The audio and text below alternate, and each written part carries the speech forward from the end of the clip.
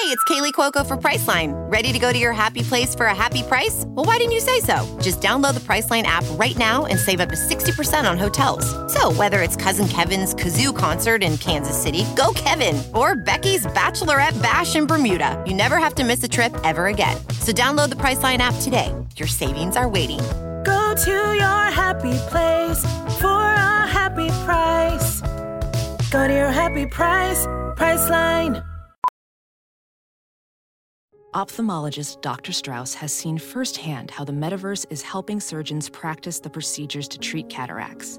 Cataracts are the primary cause of avoidable blindness. He works with a virtual reality training platform developed by Fundamental VR and Orbis International to help surgeons develop the muscle memory they need. The result? More confident, capable surgeons. And even more importantly, Patients who can see. explore more stories like Dr. Strauss's at meta.com/metaverseimpact.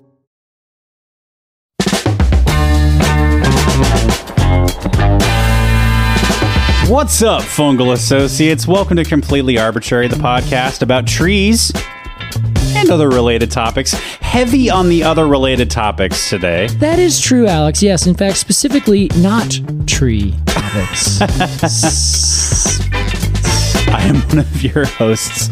My name is Alex Croson, and of course, I am another host. I'm Casey Clapp, sitting here in the studio. It's a beautiful day, Alex. it is nice outside. It's not too cold, but it's cold enough where it feels brisk. Yes, exactly. Which is, Yeah. it's one of my favorite things. And also, this morning I was up at 7, and it was like fully day. Like, it wasn't becoming day. Right. So the days are getting longer. The other day Wow. I was out till 6. And 6 was still a little light enough that you're like, it's light outside. Nice. Wow. Time is timing. It's doing its thing. It sure is. I'm excited for that summer 10 p.m. walking around, and it's still like sunset. So great. Exactly God, right. I love it. Hey, Case. Alex, today it's a little bit different. We're taking a step back for real fast. Yes, we just wrapped up our Succession series last week. So good. It went. I think it went really well. Did you guys all see that photo shoot we did? this is crazy. This will make the 10th time we mention it. Oh, it's because it was the first time we've done anything like that. Yeah. It was so much fun. It was a lot of Yeah, fun. Taylor Pendleton helped us out there. That's crushed right. it. And now that we've done it, I feel more confident to do more. We got one on the books. We do. So if anyone wants to come take our picture, let us know. Sure. Let us see your portfolio first, though. So we just wrapped our Succession series, and we were going to put out an episode this week, and we thought, hey, let's take a breath. We do. We got to take a breath. We also we're gearing up for other things, and so we have this episode ready. But we said, hold on, let's polish this a little bit. Yes. And so we decided to take a breath and let you into a sneak preview of what our Patreon is all about. We do this every now and then. It's not quite new, but everything is new that we give out. Yeah, that's right. It's new to you if you're not a part of the Patreon. Precisely.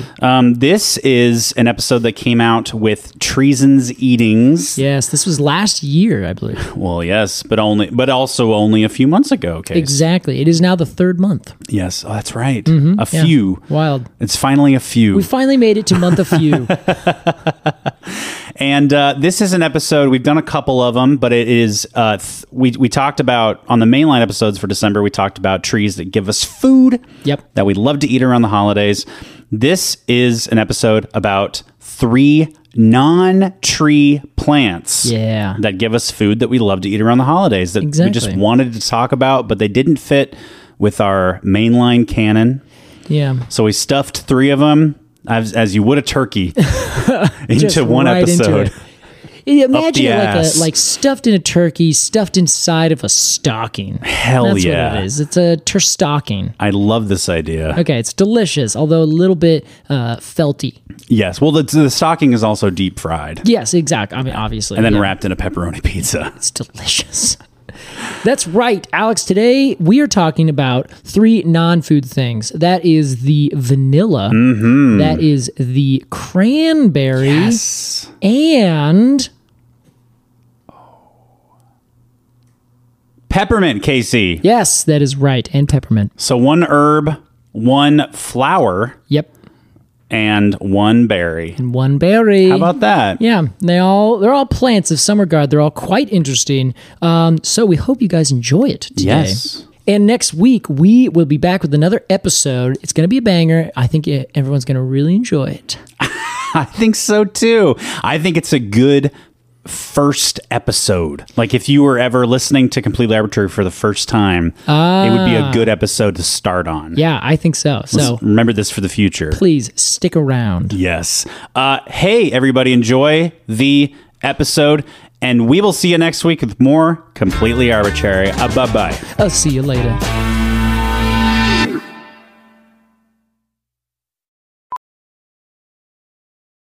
As a professional welder, Shayna Ford uses Forge FX to practice over and over, which helps her improve her skills. The more muscle memory that you have, the smoother your weld is. Learn more at meta.com/metaverseimpact.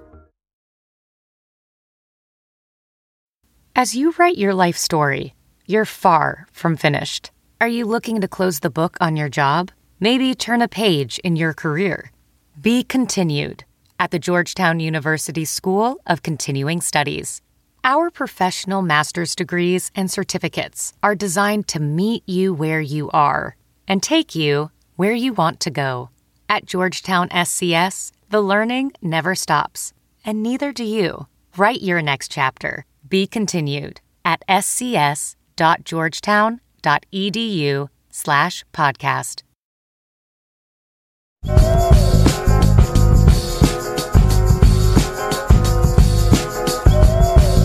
Oh, yeah, let's do it.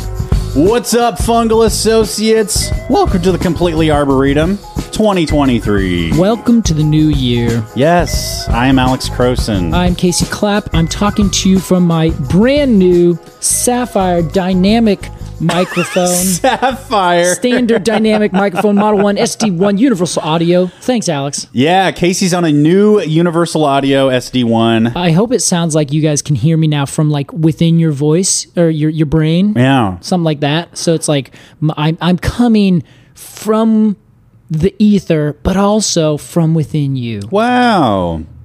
Anyway, that's what I hope you get I from don't this love microphone. that. There's a... I'm coming from within you. Ugh. Yeah, I guess All okay. right. Don't. Sorry. Why? Let's move on. Let's move on.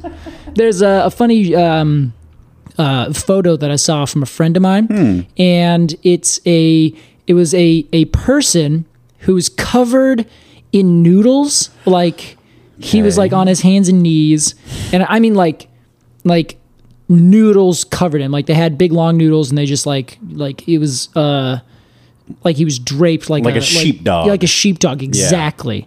Yeah. And he said underneath it, and he was just looking at the camera, and then underneath it the caption said, "We are the universe experiencing itself."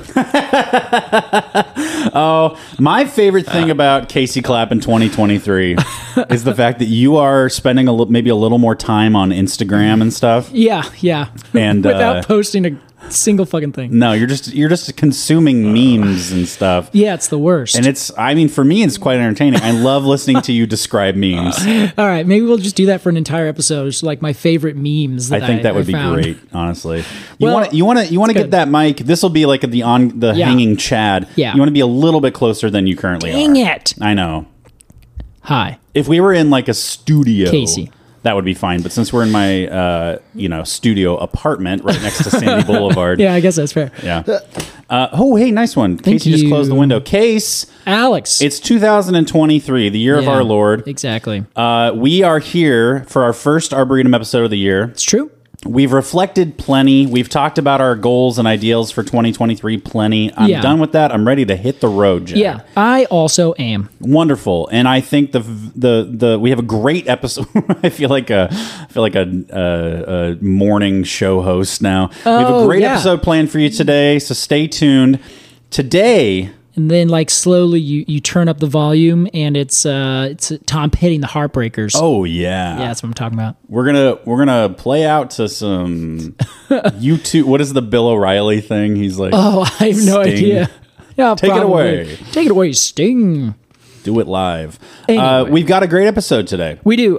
This is an episode, I think, I love doing these episodes, Yeah. and we've only done one before. Maybe I think we'll try to do some more because it happens to be that there's a lot of stuff that I would love to cover, but we can't all the time. It's an arbitrary New Year's tradition, officially, Exactly. I think. I think you're right. I think that's true. Well, If you do something twice in a row, it's a tradition. Yeah, we did the last time. It wasn't the New Year. It was just before the New Year. I think it was in December. I'm fudging the numbers. That's fair. Honestly, the New Year, I think, is the solstice anyway. Oh, okay. I don't think it is the end of the 12-month rotation. Personally, You hippie. yeah, that's right, baby. That's Calendars aren't really my vibe, right. man. Calendars aren't like what I do. So No, I agree with you.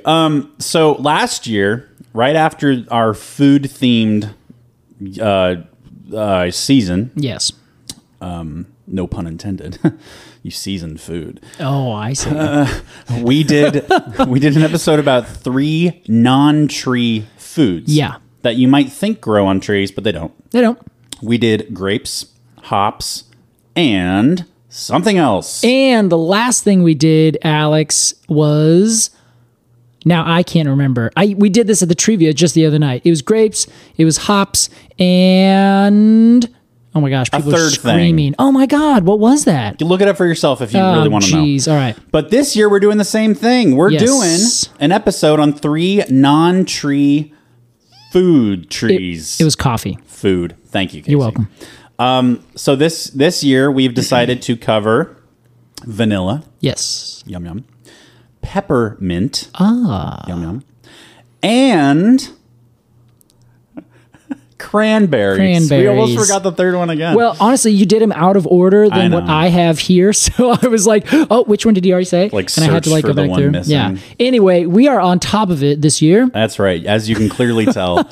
So yeah, we're talking about those 3 non-tree foods. Exactly. And so the last time, the whole last month, we did a series. We did Treason's Eatings. That's right. And it was all about somewhat seasonal foods that you'd have during this time of year. Yeah. The quince you would eat because it generally gets ripe during the fall, and then you would make it into something for the coming holidays.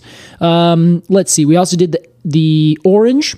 The mandarin orange, and generally oranges, as the temperatures get cool, that's when they change color, and that's when you get the real intense ripeness of them. Yeah. So we wanted to then transition and do something that would also be somewhat this year holiday-ish related. Yeah. And because we already did anything that would be related to champagne, we decided we're going to go on the sweet section and instead aim, what does it take to make a peppermint bark pretzel, and we decided to use those with the addition of cranberries for garnish. Garnish of raw cranberries. Yeah. So what should we start with here, Casey? Honestly, yeah. I ask a question, but I know what I want to do. Okay, I think that we should start from the ground up and do peppermint. Let's do it. All right. Well, Alex, you're familiar with peppermint, yes? Yes. Well, it turns out most people are. Where do you find it? Like you get it in like you can get peppermint flavored lattes and things. Sure. You can get it in your toothpaste. Yeah, I was going to say this. It kind of holds. I think it has 3 kingdoms. Yeah. Okay. What do we got? One is dessert. Yeah. One is cleaning products, and I'm including human cleaning products like toothpaste and Yeah. soaps. Yeah. And bath salts and stuff. Yeah. And then the third is cocktails. People love to put peppermint in muddled or peppermint. like drinks and things like that. Yeah. I'll say drinks. Well, the funny thing is like you would have mint, but mint is not necessarily spearmint Okay. or peppermint. This is something I've always wondered about because gum flavors, Yeah. okay, which I guess I'm including in like human healthcare. Yeah, now I know that we haven't talked about this with a lot of people, but we are going to talk about gum specifically, in which case we're at that point in time going to talk about our flavors of gum. But I just want to let everyone know, gum, it's not what you think. Oh, God. I remember you telling me this. So gum flavors in terms of mint. Yeah. You have spearmint. Yeah. You have peppermint. Yeah. And then you have like winter mint or something. Yeah, which is kind of like, is that real? Yeah, I Or don't- do they just like, take something and mash it together? They certainly package them as different things. Yeah, and I totally don't know. I don't have any idea, and I don't really believe in it. but I know that there are different mintiness things that you can smell. Yeah. And it has just slightly different like flavors. Like, for instance, I think in the genus, there's like about 65 species, and this is in the genus Mentha. Now, Mentha has the water mint, corn mint, Australian mint, Canada mint, Hearts, Pennyroyal, New Zealand mint. So they all have like these different names, you know. Okay. But the amounts of mintiness could change per each one. And then if you combine those, you can also get a little bit different flavor. Oh, so they're taking multiple mints and creating new mints. Potentially. I don't know, because it's all behind this like back door of artificial flavor and what can we market? Like, can we take the same 3 basic ingredients, mix them around 3 different ways and sell them as 3 different things? It's all the FDA. Oh, totally. I'm sure it's the FDA, it's the ADA, it's the... Oh, wait, which one's the food agriculture? Is that FDA? Yeah, Food and Drug Administration. Okay, then there's the Department of Agriculture. The DA's office. Yeah, exactly. I was thinking, I said ADA, that's the American Dental Association. So, you know, we're ADHD. We're trying to hit them all. Alex, do you know anyone who's been recently diagnosed? Can I share the news? Yes. Hi, everybody. I was recently got diagnosed with ADHD. Oh, man, Alex. It's a big get for me, Yeah, I think. we're really happy to hear that. I told my dad, and he was like, why is that good? I was like, oh, man. It's not good that I have ADHD. It's good that I got a diagnosis. It's nice to have someone like give you a yes. Yeah. An official stamp. Yes. You know? Yes. It does help you. There's what the... you give something a name and it becomes real. Yeah. You know, something like that. If you can mention it, you can manage it. Yes, there you go. Oh my gosh, that's it. There is a lyric in one of my band that I listen to, and he's saying it somewhat sardonically, which is the style of lyric he sings in. Okay. And he says, like, I know my shame, and now that I know its name, like, I can know my shame. Wow, and I kind of repeats it like that. But he's saying it in a way that's like, fuck you. It's very intense. Not to the shame, sort of like looking at you and someone saying, oh my gosh, you gotta like help yourself. And so he's like, okay, my shame, I have shame, I get it, thank you. And I see. So he's like, yeah, okay, now that I've said it out loud, I totally understand it.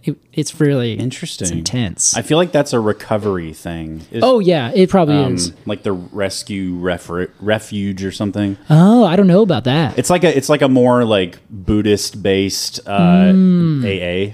Oh, I see. Yeah. We'll discuss that sometime. I would be happy to discuss it with you. I would be Casey. very curious. I've never gone to a meeting, but I'm interested. I'm also 2.5 years sober. Yeah, I was going to say, I don't know if you necessarily need to go to a meeting. Maybe it'd be easier to help someone else. But yeah, you seem to have really moved your life forward. Addiction is so much more than just the thing. Yeah, for sure. There's a lot of we don't have to get into it. Wow, we're talking about mint right now. Yeah.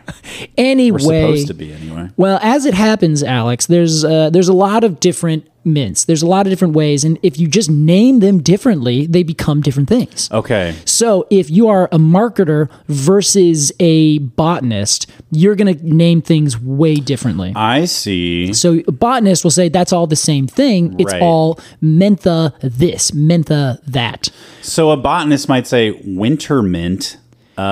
What is that? And a gum manufacturer of like a flavor analyst would be like, oh, it's actually a combination of these 2 exciting new mint flavors. And Yeah, that's exactly right. So Okay. like, for instance, spearmint, known as garden mint, is Mentha spicata. Okay. Now that is the mint that I'm most familiar with. Yeah. So even when we said spearmint or peppermint or whatever, this is the one that I thought of. Garden mint. Yes. So I this like that is name. this is the one that it's from native to Eurasia and kind of the European sort of middle of everything, where a lot of the flavors that we Americans are really familiar with, at least those who came from more of the European colonization factor.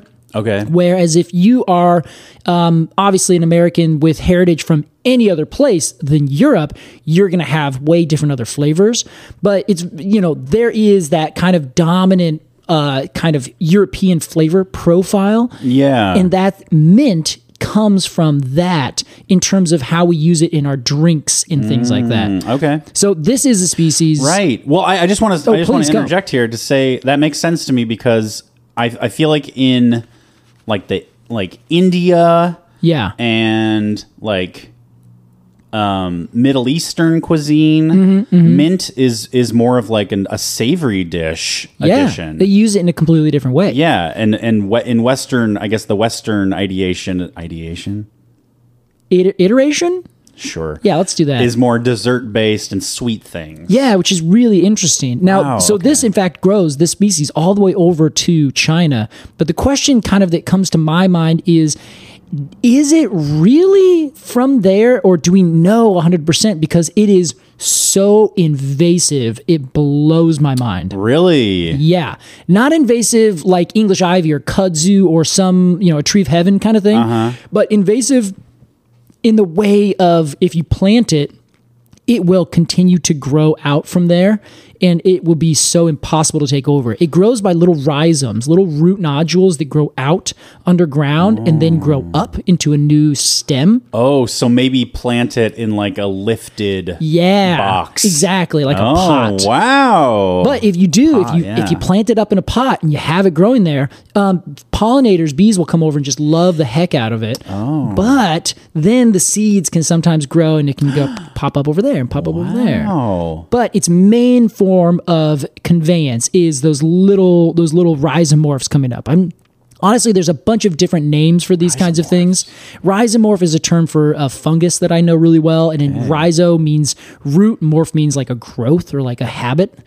So it's kind of like there's rhizome would be a perfectly good term, but there's also like another term if it's a stem tissue that grows over, not root tissue that grows over, but I can't remember those terms. I didn't look them up too closely. I think you've stumbled upon a great new young adult novel series here. The Rhizomorphs? Oh my God. About kids who turn into mushrooms. That would be so cool, Alex. Oh my God. Could you imagine that? That'd be great. Instead of them turning into like dinosaurs and turtles and things. Animorphs. Yeah, that's exactly what I'm thinking of. Oh my God. They turn into plants. Yes. And then they have the plant superpower.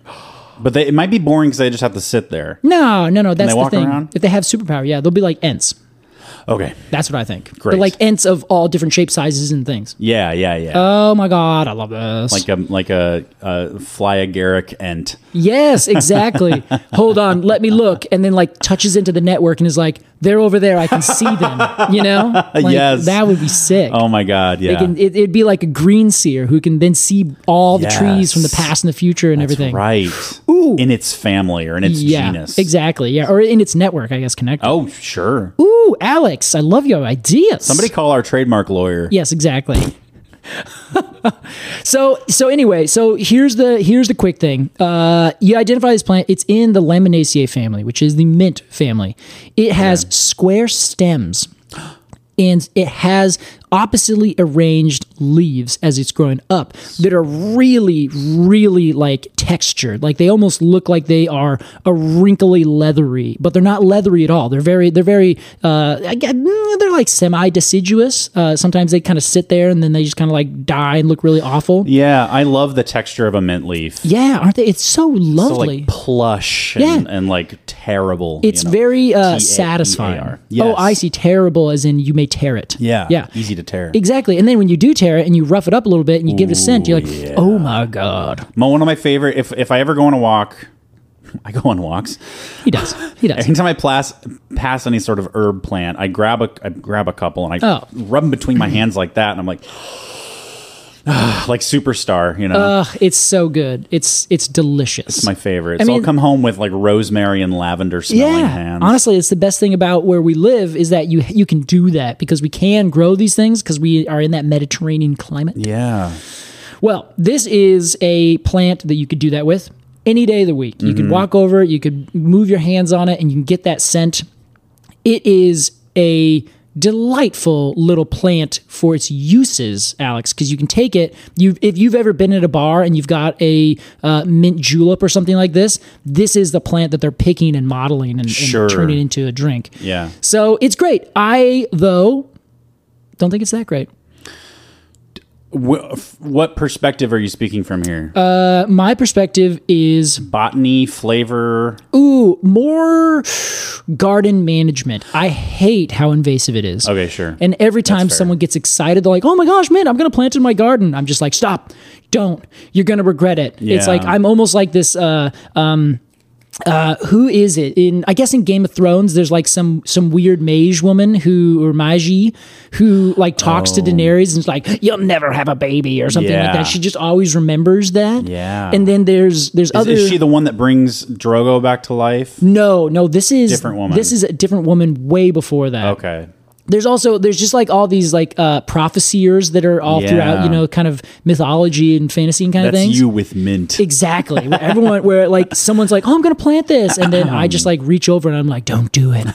You're going to regret it." And then I swear to God, if they stay in that house 5 years later, Yeah. their entire yard is mint. Wow. I hate that. I mean, like, is that such a bad thing? Yeah. I guess it doesn't. It makes it hard to plant other things, maybe. But like, if I had plentiful mint, maybe this is sort of like too much of a good thing. Yeah, I mean, honestly, I think about this with people who are planting apples or any other orchard kind of thing. Like, "Oh, I'm going to have apples to eat." And I'm like, you're going to do that one time. Yeah. Then you're going to forget about it for 5 years and go like, "Oh my God, I have so many apples." Big stinky mess. Exactly. Big stinky messes and a mess that you can't get rid of easily. Yeah. That's the problem, is that once its little nodules are growing out there, you can't get rid of them. I guess that does seem scary. Yeah. And then of course mint, it has this whole thing because it helps keep it safe from other things eating it. So the mint itself, just like anything else in the plant world, the plant developed because it was somehow helpful for it to survive. So it probably does a good job of keeping other things away from it, Its invasiveness, you mean? Yeah, exactly. So it will try to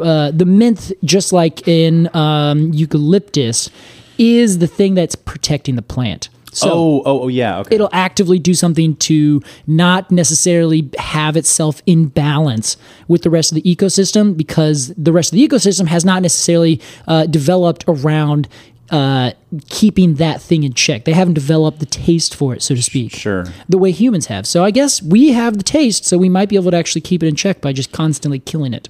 Oh. Yeah. Two different opinions there. Yeah, that's very true. Yeah. All right, what do you think, Alex? Should we give this a quick review? Oh, sure. All right, let's do it. Let's do it. Let's do our last golden poems of honor of the season. How about Let's do it. that? 0 to 10. What do you think, Case? I think 0 to 10. I'm going to give Mint easily a 5. Are you saying mint? Mint, yes. Mint and Minth. I've said both, I think. I think you just said minth. Oh, yeah, okay. Minth. What is minth? Mintha. That's the family? Yeah. Mintha. genus? Yeah, sorry. I think I've been Okay, doing it by but accident. You're shortening it to mint. Mintha. I think I'm just mashing them together. I noticed I was Minth. doing it, and I wasn't upset about it, so I just stuck with it. Sorry. That's okay. I That's was totally recently all right. diagnosed with ADHD, so That's I kind fair. of recognize so you these recognize things. it, you're just like, what is he saying? Yes. It's a joke.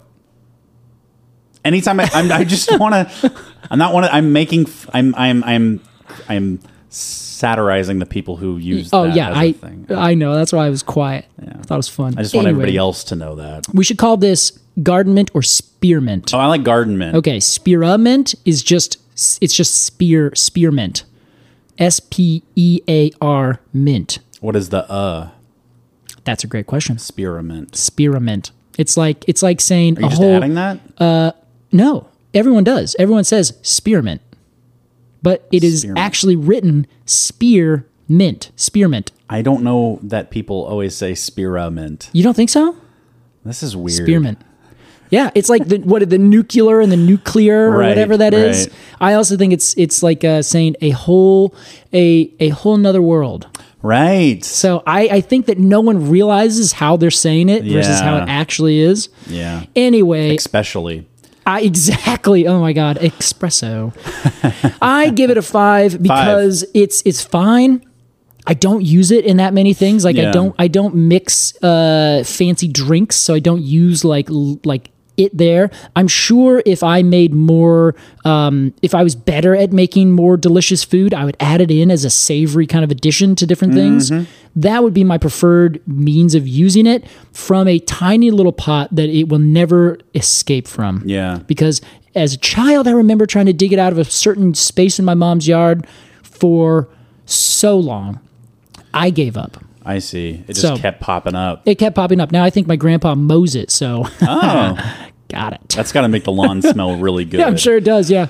Okay, so 5.0. Yeah. Okay, I'm gonna give mint or garden mint a 7.5. I like it a little more than you. I think. 7.5. Yeah. That's 3/4 of the way to a perfect score. I have almost no problem with its invasiveness. Wow, stunning. Unless it makes other plants taste weird. Like sometimes if you grow basil next to marigold, yeah. it'll make the basil taste like soap. This is a real thing. Yeah. I did not know that. So you want to keep these things separate. Keep them A separated. little garden segregation, if you will. All right. Who is that? That is Chumbawamba. All right, Casey. I'm pretty sure that's the name of the band, isn't it? Is that Chumbawamba? I think it's Chumbawamba. We'll look it up later. All right. Next. Let's do vanilla. Let's huh? do vanilla next. Well, then- Alex, I want you to tell me what you know about vanilla. Well, I'll tell you what I thought I knew about vanilla before you proposed this episode. It's by the Offspring. The Offspring. That's Dang it, man! If I got that right. Chumbawamba is I get knocked down. Oh yeah, okay. Honestly, I would have also thought that's the Offspring, but yeah, you're right. Okay, I think I've now learned that I've mashed those two bands together. Here's what I know about vanilla. All right. It's like a pod. Uh-huh. And in order to use it, I think you age it or like preserve it in some way. Okay. And then when you want to use real vanilla bean, well, they call it vanilla bean. Yes. You slice it open lengthways, and you use the back of a spoon or whatever to scrape out the little seeds, or maybe they're little beans, and you put that in fresh things.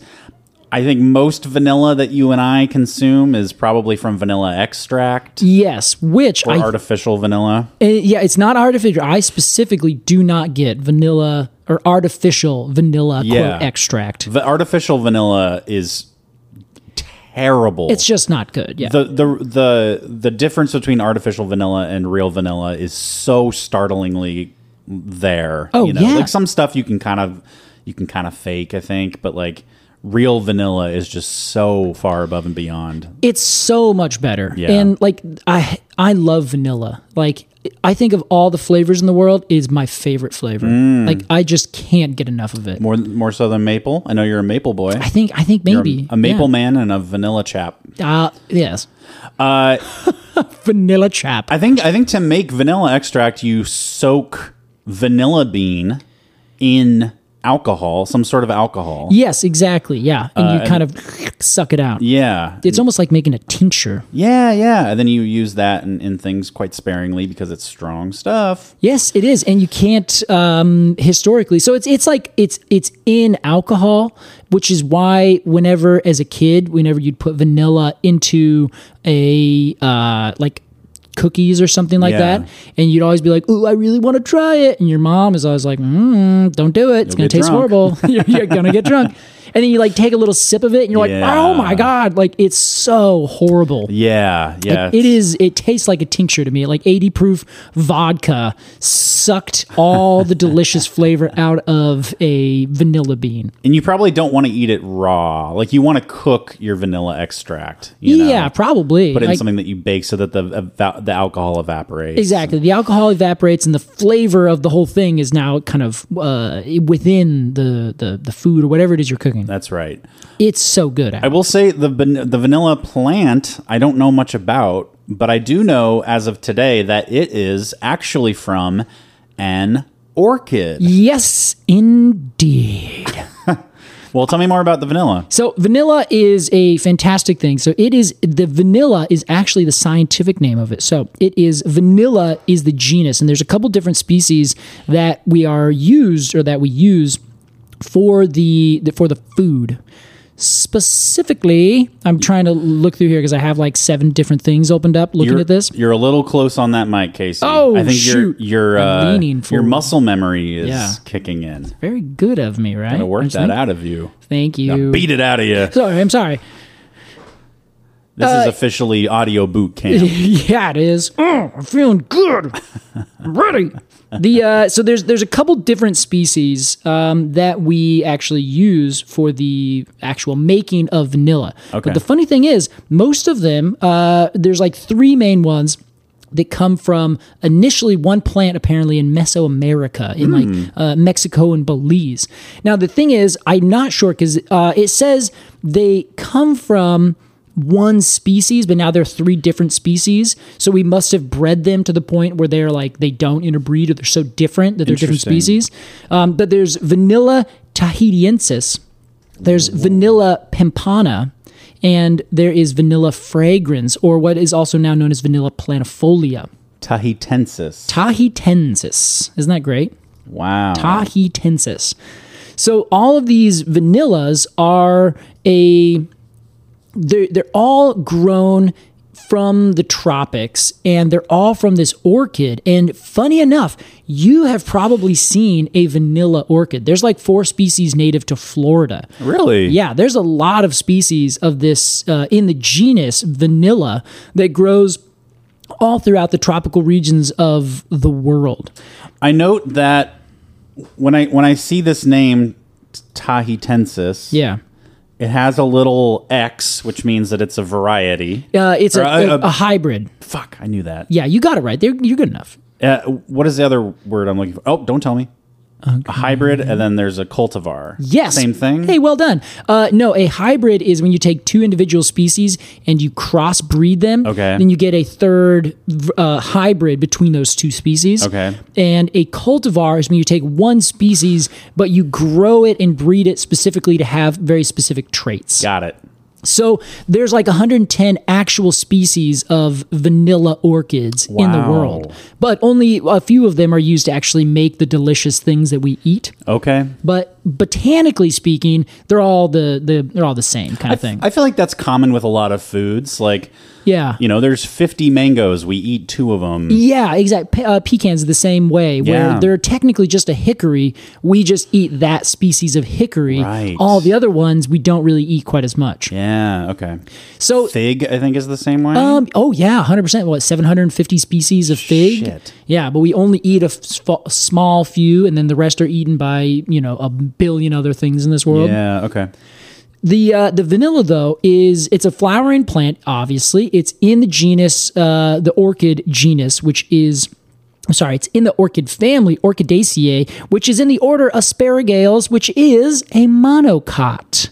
It is a grass-related species. That's cool. Yeah, most orchids are, or I guess all orchids are. And did you know that orchids are the most numerous of all plants? Are you for real? Yeah, that is a fact. I was about to say even more so than grass, but it is a grass. It's a monocot, so grass is in the family Poaceae. Okay, you're using grass as sort of like an adjective. Exactly. It's the derogative term for monocots. Sure. Like everyone would be like, "Oh, a palm tree is just a grass." Like calling a shrub a Jeez. bush. Yeah, exactly. It's just a mean way to do it. So I was being a little flippant. I'm sorry. So rude. It is, there are in the orchid family, 2,800 different species distributed in 763 genera. In the orchid family? Yeah. Whoa. And 2,800 2,800. species of orchid. Yeah, I'm sorry. 28,000, Alex. Did I say that wrong? Well, that's a big difference. Yeah, it's a difference. It's a factor of 10. 28,000 Holy species. shit. 28,000. In the orchid family. Yeah. Among 700 genera. 768. I'm sorry, 63 genre. Wow. A lot of numbers here. Apologies. Let's do one clean one. There are 28,000 species in the orchid family, and those are spread across 763 genre. So those aren't necessarily all, quote, orchids. Yes. In the way that we think of an orchid flower. Precisely. Okay. Exactly. So, but that's kind of the weird thing about orchids. So if you take grass, for instance, it's in the Poaceae family. Okay. That includes everything from bamboo to the grass that's in your lawn to grain that's growing for wheat and things like that. And ravens, weirdly enough. And weirdly enough, who knew that trees or birds are grass? So there is. Did that land? I think it did, but The Poaceae family? Oh my God. No, it didn't, Alex. It didn't land at all. I thought you were just saying some random other plant or animal that just you're going to throw in there because why the hell not? Never random, Casey. Never random. I should have known, Alex. You always are 2 steps deeper than I could ever be. Damn it. Or it's just so dumb that nobody would ever pick up on it. No. Trust me. There are so many people who specifically shake their heads because I just completely miss these things. I'm like, Casey, you need to get a clue, dude. I'm one of them. Oh God. No, yes. It's endearing. Thank you.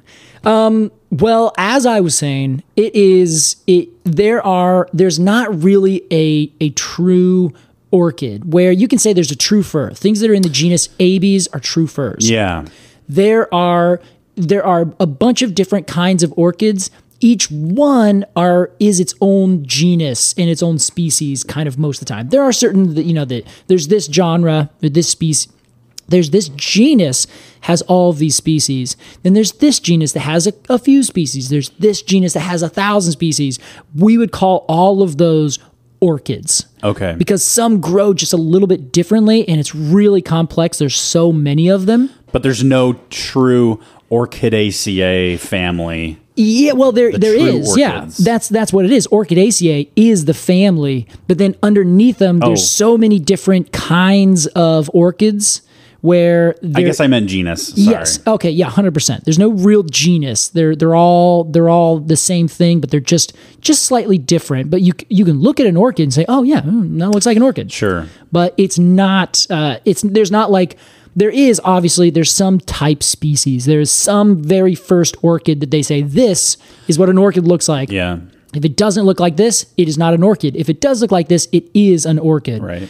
But yeah, so it's similar to grass where there's so many different kinds of grass. They all look like grass. They all have these same traits and properties. But when you look at them, they grow just a little bit differently in very specific ways that make them not the same genus. You have to separate them out.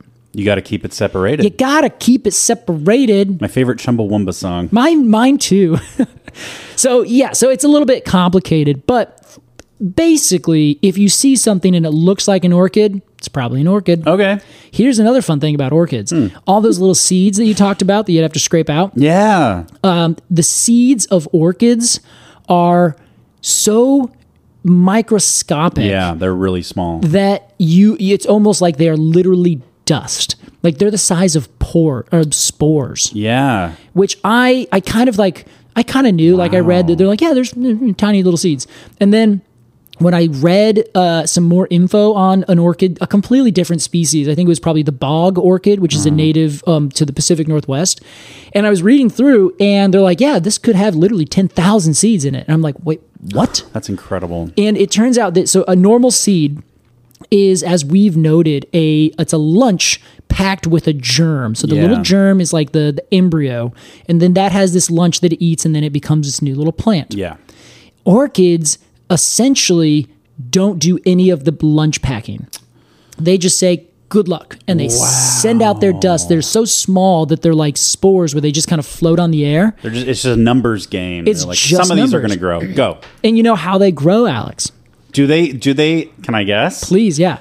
Do they grow in the same way that like a mushroom grows? Yes. Perfect. In fact, they will only grow all but the most fewest species.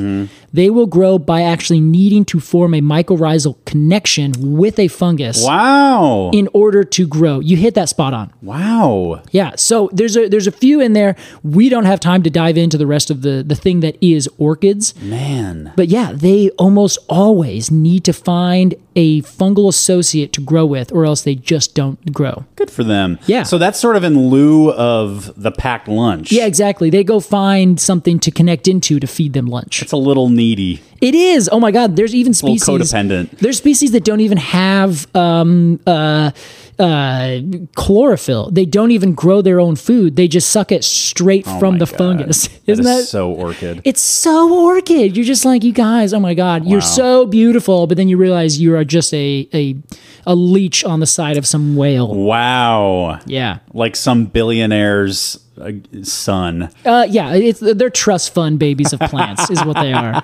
But you know what? They just make they make the connections. So it's not like the fungus is like, yeah, I'll give you this. Come on over. I gotcha. Right. It's more like it just happens naturally, and they just end up saying like, yeah, so I'm just gonna thank you. But they also make vanilla beans, and I can't hate them for that Oh case. my God, I know. So here's the thing with the vanilla bean.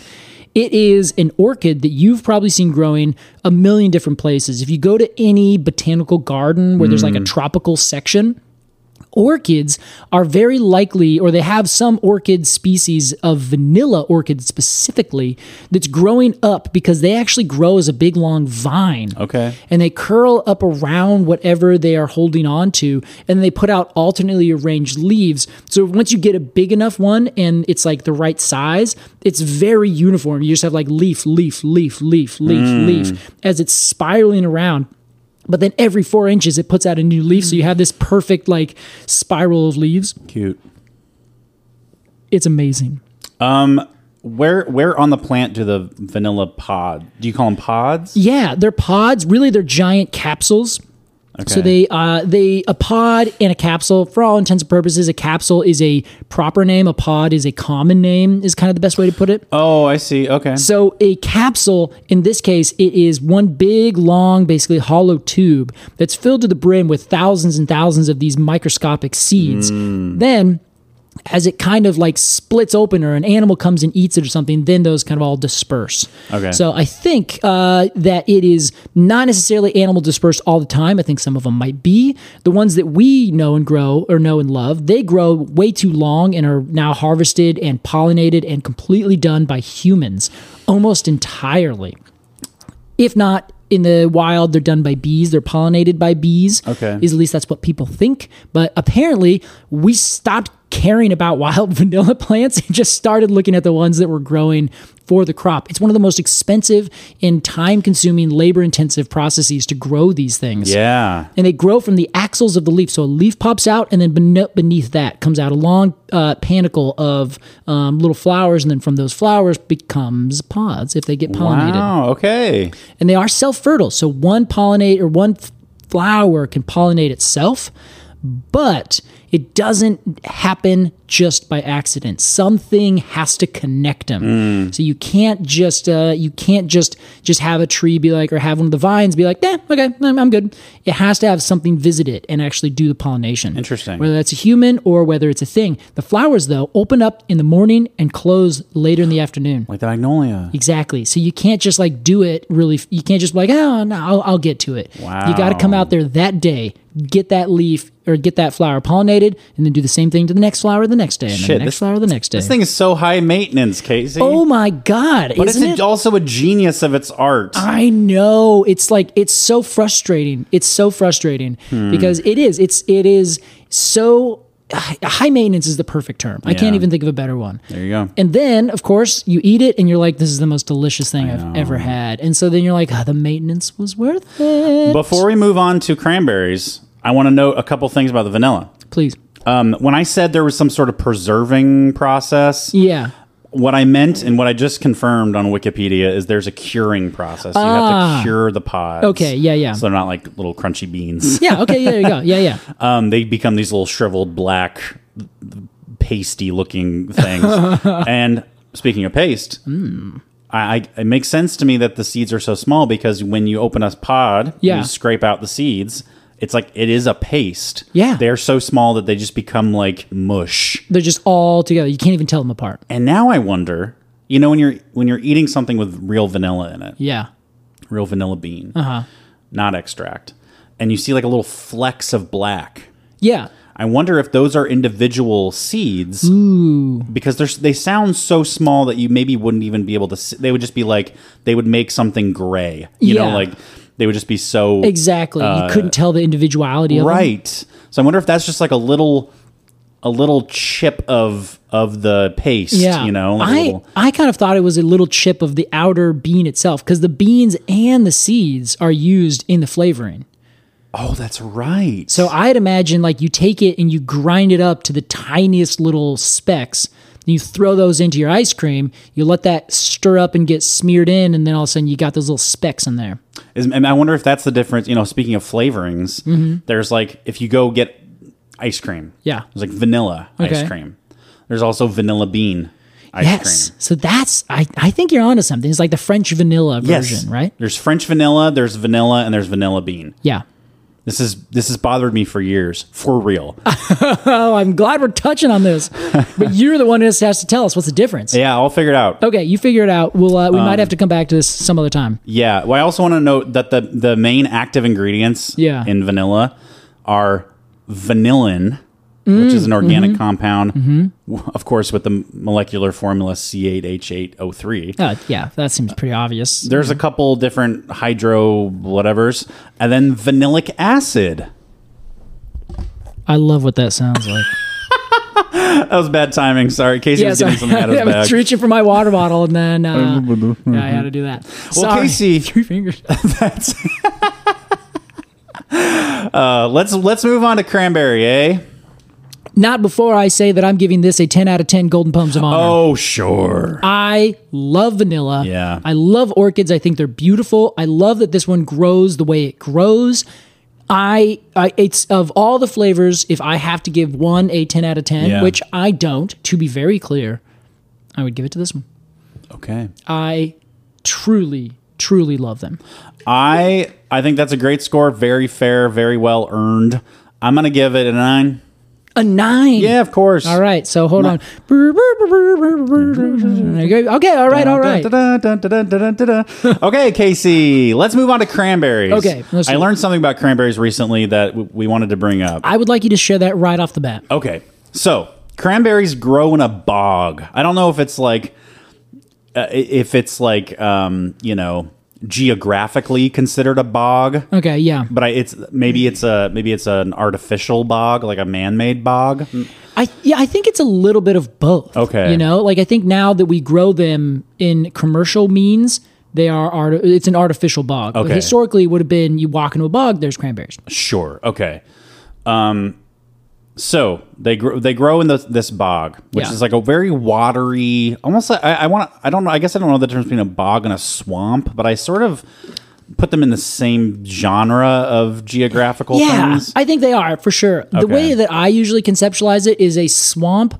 You can kind of see the water, and there's like standing water, whether or not there's stuff growing on top of the water, like algae and things like that. Yeah. But you can kind of see it.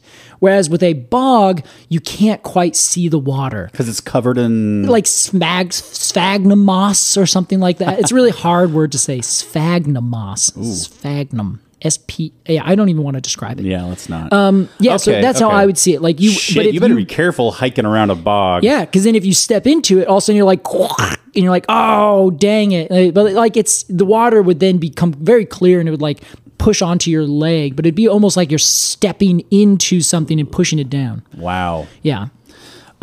So you grow these things in a bog.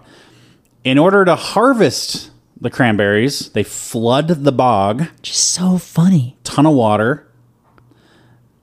Of course, the cranberries float to the top. Yeah. And everything else sinks. There's one thing that loves living in the bog, Casey. I'm sure there are many things, but there's one specific thing that loves living in this bog. Yeah. That's wolf spiders. Now, don't be deterred. Wolf spiders they're not wolf-like. Yeah, they're very, These tiny little delicate spiders. Yeah. But they are spiders nonetheless, and not everybody loves spiders. Yeah. In the same way that everybody loves golden retrievers. It's true. I love spiders and golden retrievers. I can't believe you love spiders. I didn't know this about This is you. fair. I'm sorry. Would you keep a spider as a pet? I have many times, yeah. Really? But like not a big spider, like a tarantula or something. Yeah. I've actually kept, like I would go around and catch spiders around my yard, and then I would put them in a jar and I would feed them in the jar. Okay. Sorry. That's okay. Alex is freaking out. He's getting the willies. I got the willies. So these wolf spiders, suddenly their habitat's flooded with water. Yeah. Instinct tells them to climb upwards. However, there are no trees in this bog, as there There are no might trees. be in a forest. Yeah. So what they have to climb up the tallest thing to get out of the water, and the tallest thing in the bog are the bogs people, the cranberry harvesters who go out there by hand and harvest these cranberries. Yeah. So if you think it's like a fun date idea to go to a cranberry bog and walk around in a flooded bog harvesting cranberries, you're going to be covered in spiders. Which is terrifying, isn't it? And I think from what I've read, it's not like, oh, I found a little spider on my shoulder. Flick. Oh, there's one on my chest. Whoops. It's like Hundreds they and hundreds. They get and into your hundreds. clothes. Oh, yeah. They're in your eyeballs and you're like scraping them away. Oh, that just sounds horrible. Like, Yeah. it really sounds horrible. And I cannot believe that it hasn't been completely like olive-ified. You know, like yeah. remember that giant olive harvesting machine? Colossus. The Colossus. Yeah. Why is there no cranberry Colossus? Yeah, you know? right? That's a good question. I know. I mean, I guess they probably have like booms and things that like pull it in, but I think it's just the nature of it. Yeah. The spiders will just kind of float up to the top, and the bogs are so huge where they grow them that they can't just be like, oh, blah, blah, blah, blah, and be gone. Right. You know? So I think that it's definitely something that the poor spiders are like also be like, wow, what is going on? For sure, yeah. Where is this? Why isn't this water going away? It's a big disruption. And then they use these big, from what I've seen, I really want to learn more about this. I don't know why I'm so interested in it. But from what I've seen, they have these almost, I'm going to call them like trampoline-sized colanders. Yeah. Like yeah. shallow, like in cooking terms, it's like ironically, you use a spider to take like stuff out of a deep fryer, That right? is ironic. I didn't know that. It's like a shallow little handheld colander. Okay, yeah. So they push this giant trampoline-sized colander around to grab the cranberries, and then any water floods out the bottom. So you're gonna get some spiders. You're gonna get a couple spiders. I wonder if they wash them or like spray them off or something. I want to say they do, but Yeah. I've only what I've learned about cranberries. I learned from TikTok. So there is information there, but there's also like a lack of information there. Yeah, yeah. So and there's also misinformation there, unfortunately. Yeah. So Well, maybe that's how it some sources say they just grind up if they're making like, you know, if they're grinding up cranberries for cranberry preserves or whatever, they'll just grind up the spiders with the cranberries. Yeah, and you might as well. Who cares? As long as you guess can't so. tell as long as you're not going to see like spider legs popping out of your jam. Yeah, I guess that just seems like grossly negligent and cruel. You know, there are actually like the USDA, which is what I think we were thinking of earlier. USDA, that's right. The USDA has for certain things, they have thresholds of how much bug matter can be in something before you have to essentially say this is this is too much. I don't even know if they say it's unsafe. It's just not enough of a purity factor to where you can't really they had to define what is cranberry sauce. Sure. And they're like, well, there's spiders in here sometimes. Yeah. Is spiders included in the definition of cranberry sauce? And the USDA rolls their eyes and like, okay, yes, up to 7 parts per million spider is considered technically cranberry sauce.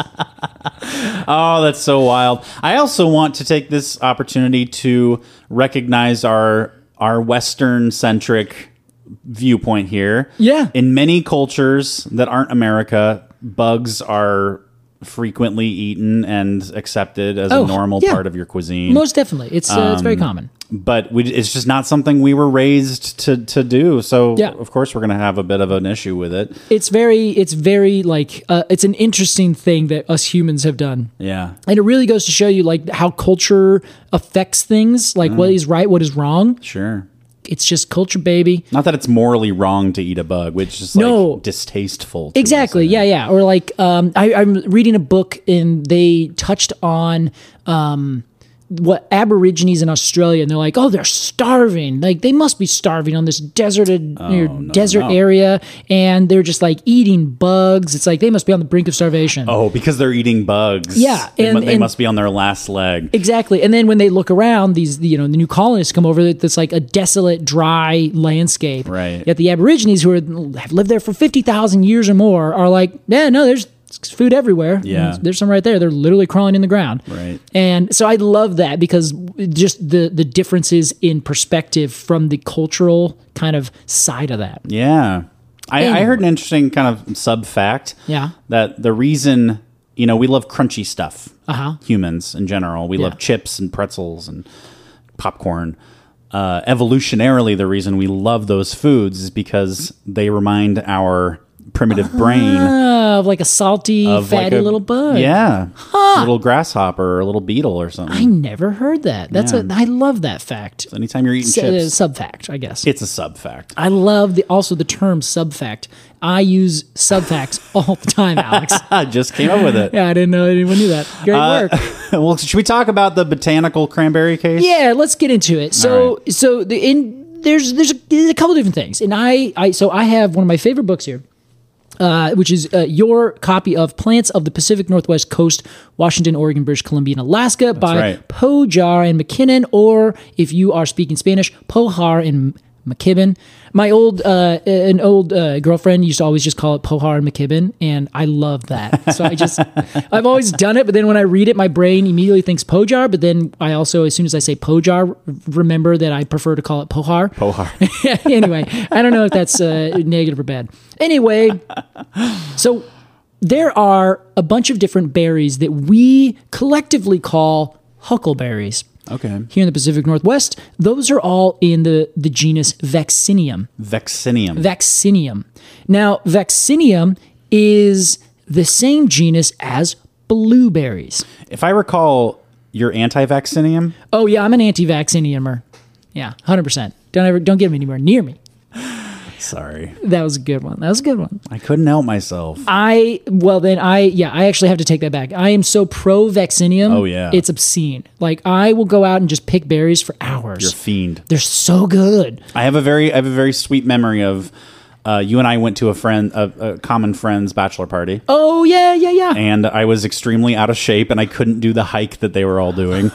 And we stayed back and we picked berries together. Yeah, that's right. I remember that. Such a nice moment, Casey. It was a really nice moment. We got to talk. I got to whet your appetite for what we're doing now. That's right. You're a good friend that day and every day. Oh shucks, thanks. I'm just happy to be here. Well, Alex. There is black huckleberries, blueberries, red huckleberries, evergreen huckleberries, all the different kinds of huckleberries. Wow. They're also blueberries. So blueberries, huckleberries, cranberries, all the same genus. Wow. At least. Genus, really? Yes. Yeah. At least I thought so. And when I read one thing, for instance, the cranberry Wikipedia page immediately says that it's in the subgenus Oxycoccus of the genus Vaccinium, which means it's in Vaccinium, but it's in they've broken it down to say, okay, it's not quite good enough to be its own genus. Good enough. So we're going to push it just to the subfamily, which isn't a real thing. Like it's just kind of like another small box to put some things in to separate them from other things. Interesting. But then again, all taxonomy is really just these kind of artificial things. Like, yeah. It's all fake. It's like a fake promotion. Exactly. Oh, you're now a part of this sub. Welcome. Wow. It's like, Get your own genus. What changed? Nothing. Yeah. So it is. So in the revised Pohar and McKibben, it is named. We have our own species. It's called the bog cranberry. Yeah. Called Oxycoccus oxycoccus. Which is pretty fun. Oxycoccus. Yeah, it is the Oxycoccus of Oxycoccus. But it's also known as Vaccinium oxycoccus or Vaccinium microcarpum. So there's a lot of different names to it. I think there's 4 names that they go on to here. Wow, scientific names too. Yeah. Usually So it's they like just they can't have decide. 5 or 6 common names, Yes. but one scientific name. Yes. This is the same species, but several scientific names. Exactly. But Interesting. that's the thing, is that there's also one that is grown in North America that's called Vaccinium macrocarpum. So it's just like, I can't tell which is which because it is so unclear. Hey, settle a bet, Case. Yeah, what do we got? Is a blueberry a poem? No. Can you see why I think it might have been? Oh yeah, 100%. It's so poem-like. It is, but the big difference is the poem is actually the receptacle. It's the base of the flower that then becomes big and fleshy, Not the actual fruit. not the actual fruit. So the blueberry is actually more specifically a berry because the ovary still itself is what becomes the fruit. Wait, so an apple's not a fruit? No, it is a fruit. It's just it's a poem style fruit where the ovary is actually the core of the apple. Oh, that's right. And then everything on the outside is the base of it. So the ovary kind of sinks down while the rest of it grows up. And then it becomes the stem tissue is the fleshy, delicious part. Whereas in a berry or any other kind of other fruit that is not specifically a poem, the ovary itself is the thing that gets big and fleshy, Okay. not something around it. I gotcha. But, Yeah. but I, for all intents and purposes, it might as well be a poem. It's got those little, the little spiky top, Totally. just like the bottom of an apple or a pear. It has exactly that. Yeah. It has that string of seeds in the middle. Yes. I guess most fruit do. Well, yeah, but they're kind of like all kind of throughout. That's true. You know As I what was mean? saying that, I was like, that's not really true. Yeah. Anyway. So this is the fruit develops from an inferior ovary. So the 4 or 5 petaled berry is what that becomes. So it does berry. it does something that's very, very specific. Yeah. I'm sorry, very, very, very, very close to a poem where it keeps those little petals or the sepals. Yeah. Just the same way. So those are the little sepals, the same as the little sepals on the bottom of an apple or a pear. The big difference is you don't have the stem tissue get bigger. It remains that the sepals are still connected to the ovary. The ovary then goes and gets a little bit bigger. There you have it. So back to cranberries. Back to cranberries. Cranberries are botanically what now? There are 2 different They're a species. berry. Yes, they are Okay. botanically a berry. Okay. Yeah. Oh, so it's we in have the name, Casey. It's in the name, but so is strawberry. That's true. Let's not even get into that. So there's that Vaccinium oxycoccus in North America, Vaccinium macrocarpum. What are you saying over there, Alex? My headphones are too quiet. I'm naming berries that aren't berries. Oh, you are? Okay, I couldn't hear either of them. It's a raspberry and blackberry. Yeah, this is very true. God, I love them though. They taste so good. I'm fine with it. The perfect food. And honestly, if we go back to folk taxonomy, baby, they're all berries. I'm gonna call even everything's a berry. True that, my man. So peace be with it. And nuts. So right now we have 2 different things. You have the ones that are grown in Europe, it's your Vaccinium oxycoccus, and then you have ones over here, Vaccinium macrocarpum. Okay. So one thing I'm going to check right now, which I didn't check before, and I feel silly because of it. Casey's referring to Pohar and McKibben. Oh, whoops, wrong one. By the way, if you want a copy of this book we're referencing right now, it's on our books page on our website, arbitrarypod.com/books. Yep. There you can find an Amazon link, and we get a little bit of a kickback. If you're anti-Amazon, like as you probably should be, feel free to just call your local bookstore and ask if they have this book. Yes. It's a great book. The last one time of I my went favorites. to the coast, I brought it with me and I went on a little trail walk and I tried to identify some of the plants I saw. Yeah, that's such a good move. It's it's really fun to kind of interact like that, right? Yeah, I wasn't that successful. I found Yeah, a couple, but I kind of already knew what they were. Yeah. It's hard to recognize something that you don't recognize, you know? Yes. Yeah. Well, there's another one here, Alex, the lingonberry or mountain cranberry, Vaccinium vitis idea. Oh, a lingonberry Idea. is a cranberry. Yeah. So when you go to like a Swedish, I was going to say a Swedish restaurant, but I really just mean IKEA. And they have lingonberry jam. I like referring to IKEA as a Swedish restaurant. My favorite Swedish restaurant, IKEA. They have lingonberry jam. Yeah. That's cranberry sauce, essentially. Essentially, And it tastes is. just like cranberry sauce. Yeah, and now it's probably a different species from over in Europe as well, because there's lots of different species of Vaccinium. So it's very likely that there's just a lot of different things that we call a lot of different things. Yeah. Well, there you have it. I'm not even sure how many we have. Like, it doesn't say anywhere that I've seen. Well, it's got to be Don't many, know. I guess, then. There are several. We're to the point where we're just like hanging out and we're recording it. Do you feel that? I do, but we're still talking about something that's delicious. It's just not very episode-like, which is fine. Yeah, I think that's fair. We got a specific compliment during the Arbitrary Plus live stream that one of our listeners, I forget their name, I'm so sorry, but you know who you are, said that they really liked the sort of like colloquialness. Yeah, it might have been Reza who said that. I don't think it was. Oh, shoot. But shout out to Reza. Shout out. Of those episodes and of these episodes where it's more Excellent. like we just hit record and it's you and I chatting. And we're just chatting with you guys. Whereas yeah. our mainline episodes are a little more highly produced and edited Yeah, to be a exactly. specific thing. Yeah, It's like watching hopefully behind the scenes content. Precisely, and that's what you get when you hang out with us. Yeah.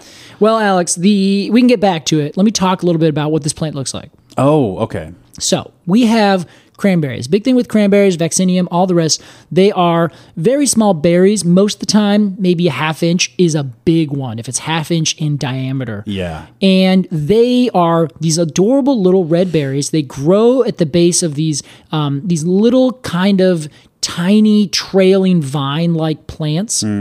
Where they sometimes will send up little shoots that have like little flowers on them or little tiny things that are like little leaves, little flowers.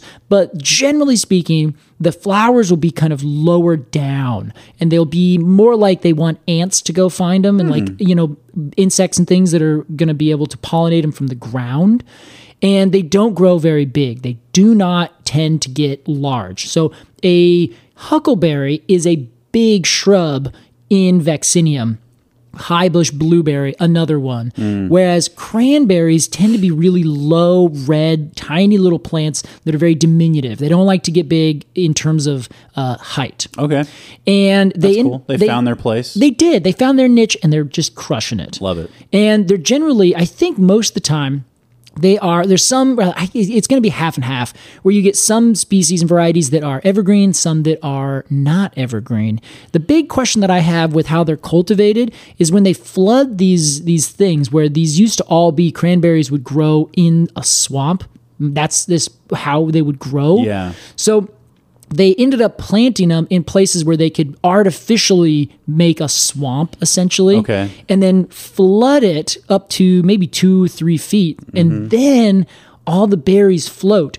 The question that I have is, why do the berries, do they just like pop off? Right. Like, why are they all floating? Do they go through and kind of like rustle them? Or like, do they take this colander thing and like, with blueberries, they have these kind of claw-looking things that like let the branches go through the tines, but will knock the berries off. Yeah. So I wonder if there's something that's similar to that, because I can't find anything that explains exactly, other than the fact that they kind of grow in these swampy things. So they want to flood them to get the plant to kind of be like, oh, sweet, I'm flooded because I grow in a flooded area. Then they take that down again, and then the vines kind of pop back and are, living in their best habitat. But like, what does that have to do with actually, like, maybe the berries themselves naturally float up to the top when the rest of the vine gets flooded? Maybe then the berries are like, hey, it's time to let go, and they pop off, and then an animal will come and eat them, and then they're good to go.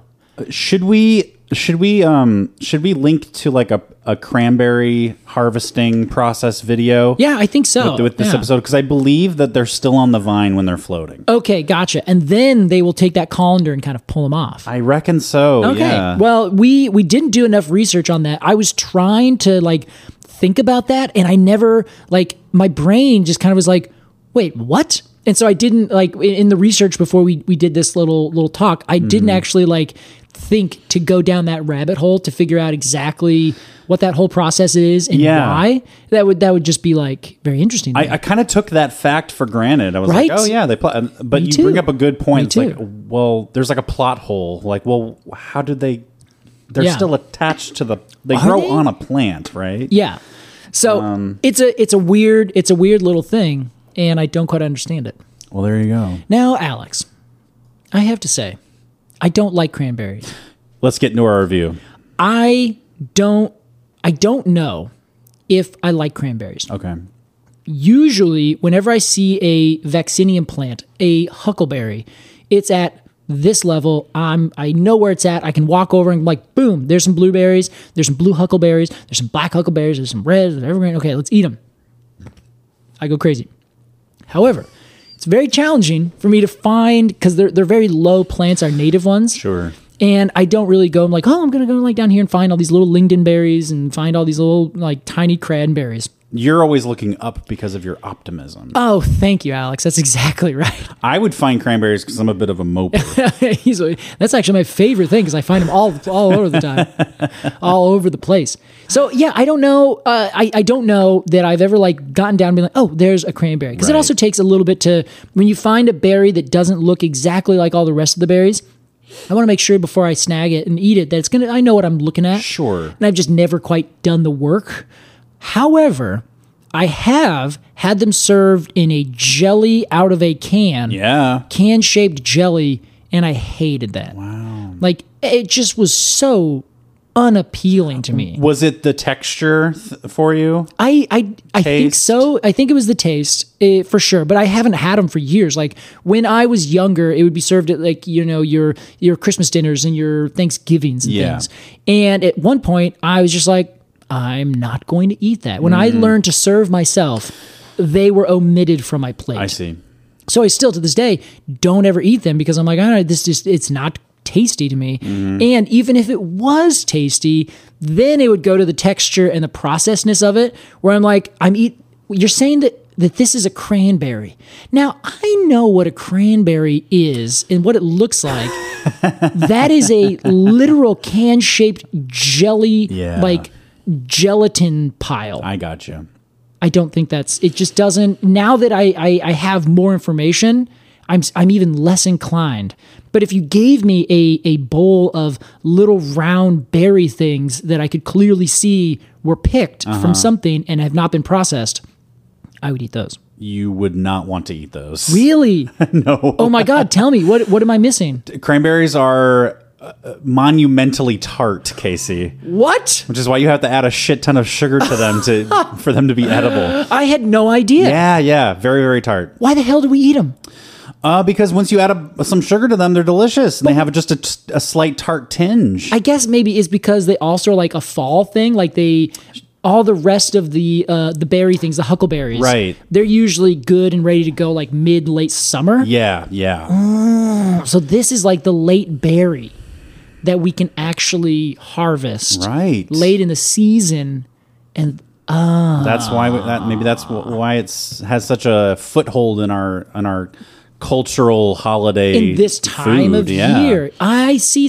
Oh my God, Alex, this has been such a good episode for me. I've learned so much from you. There you go. Specifically this episode. How about that? I had no idea they It were does so happen tart. every once in a while. It sure does, you guys. It sure does. Yeah, I learned this the hard way because I bought a bag of frozen cranberries I was making cranberry sauce from scratch. Gotcha. Which I think you would like, maybe. That sounds lovely. And I popped one in my mouth and it like blew my head off. It was so tart. Really? Yeah. Wow.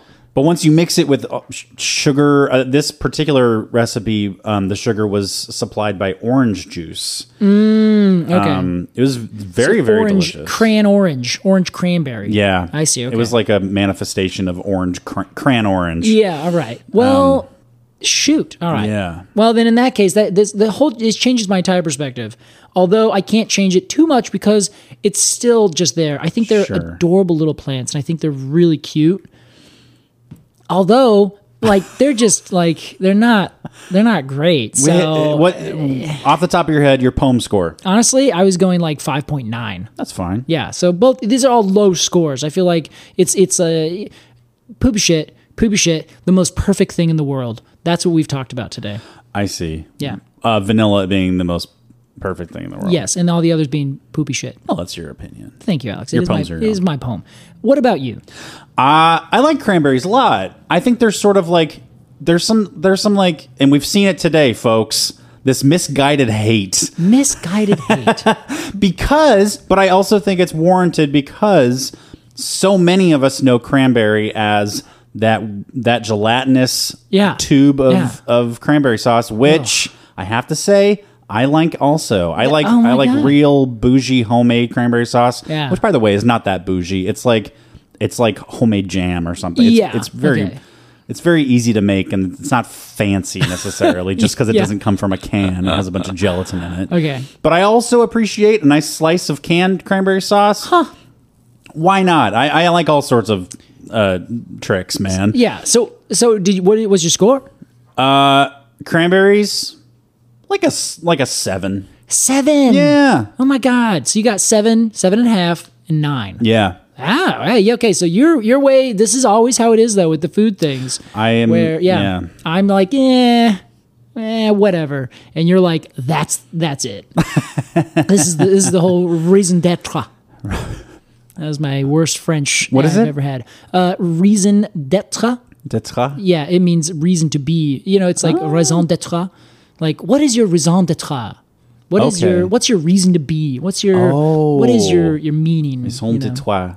Yeah, Not yeah. d'être. D'être. No, D apostrophe ETRE. D'être. Yeah, it's a reason of to be is basically what it is. What is your reason of to be? Yeah, what is your reason of to be? That's when a cop pulls you over. Excuse me, sir. What is your reason of to be? What is your reason of to be? Was I speeding? Officer, are you drunk? I'm sorry, French. Well, Casey, that was our non-tree foods. Yes, that felt good. I'm happy we got to do that again. I really liked this. It really feels to me like it's a no frills. Whenever we get the trees, I take it very seriously. Of I course. have to think about it. I have to be the arbiter of the most essential information about this tree. Yes. And then when we can talk about a non-tree tree, then I'm like, hey man, Yeah. let's all just take it really easy. Let's just chat. Whatever. There's no wrong answer here. This is plant Casey. Yeah, not tree, Casey. Yeah. I know the trees are plants. Yes, but it's a larger sphere. I'm So using I it. think I'm that's using fair. it colloquially in the Yeah. same way that we call berries. Exactly. I appreciate this. Well, folks, happy New Year. We're so glad that you are subscribed to us here on Patreon. We're ever grateful. And here's to another year of trees and other related topics. Case, how about that? That's exactly right, Alex. Now, before we go, just one last fact. Just put things in perspective about the orchid. Okay. Good. Yes. There are. This is classic Casey Clapp, by the way. I know. Yeah. We're done. We're stepping over the finish line. And from the corner of the room, hey, wait, one more thing. One more thing. This is when you have to start pointing the music up really quietly. We're playing you off. Exactly. I just need this perspective out there. Orchid perspective. Orchid perspective. Yep. In the orchid family, it's 28,000 species. Yes. And what did I say? There's like 700. 60 some. Yeah, 763. 763. Okay. That is just about 130 more genus in that whole family than there are species of all the conifers in the entire world. Wow. Yeah. So You know what? It was worth it. Thank you. I'm glad you thought so. What a fun fact. What is that? Is that milk plane? I can't. No, Is that- we don't use that for Dang it! Patreon I episodes. should have known, but I couldn't remember the name of what we I do. can't either. Anyway, Alex, Happy New Year. Happy New Year, Casey, and to you, Happy New Year, and thank you so much for listening to this episode of The Completely Arboretum. We'll see you next time. Bye-bye.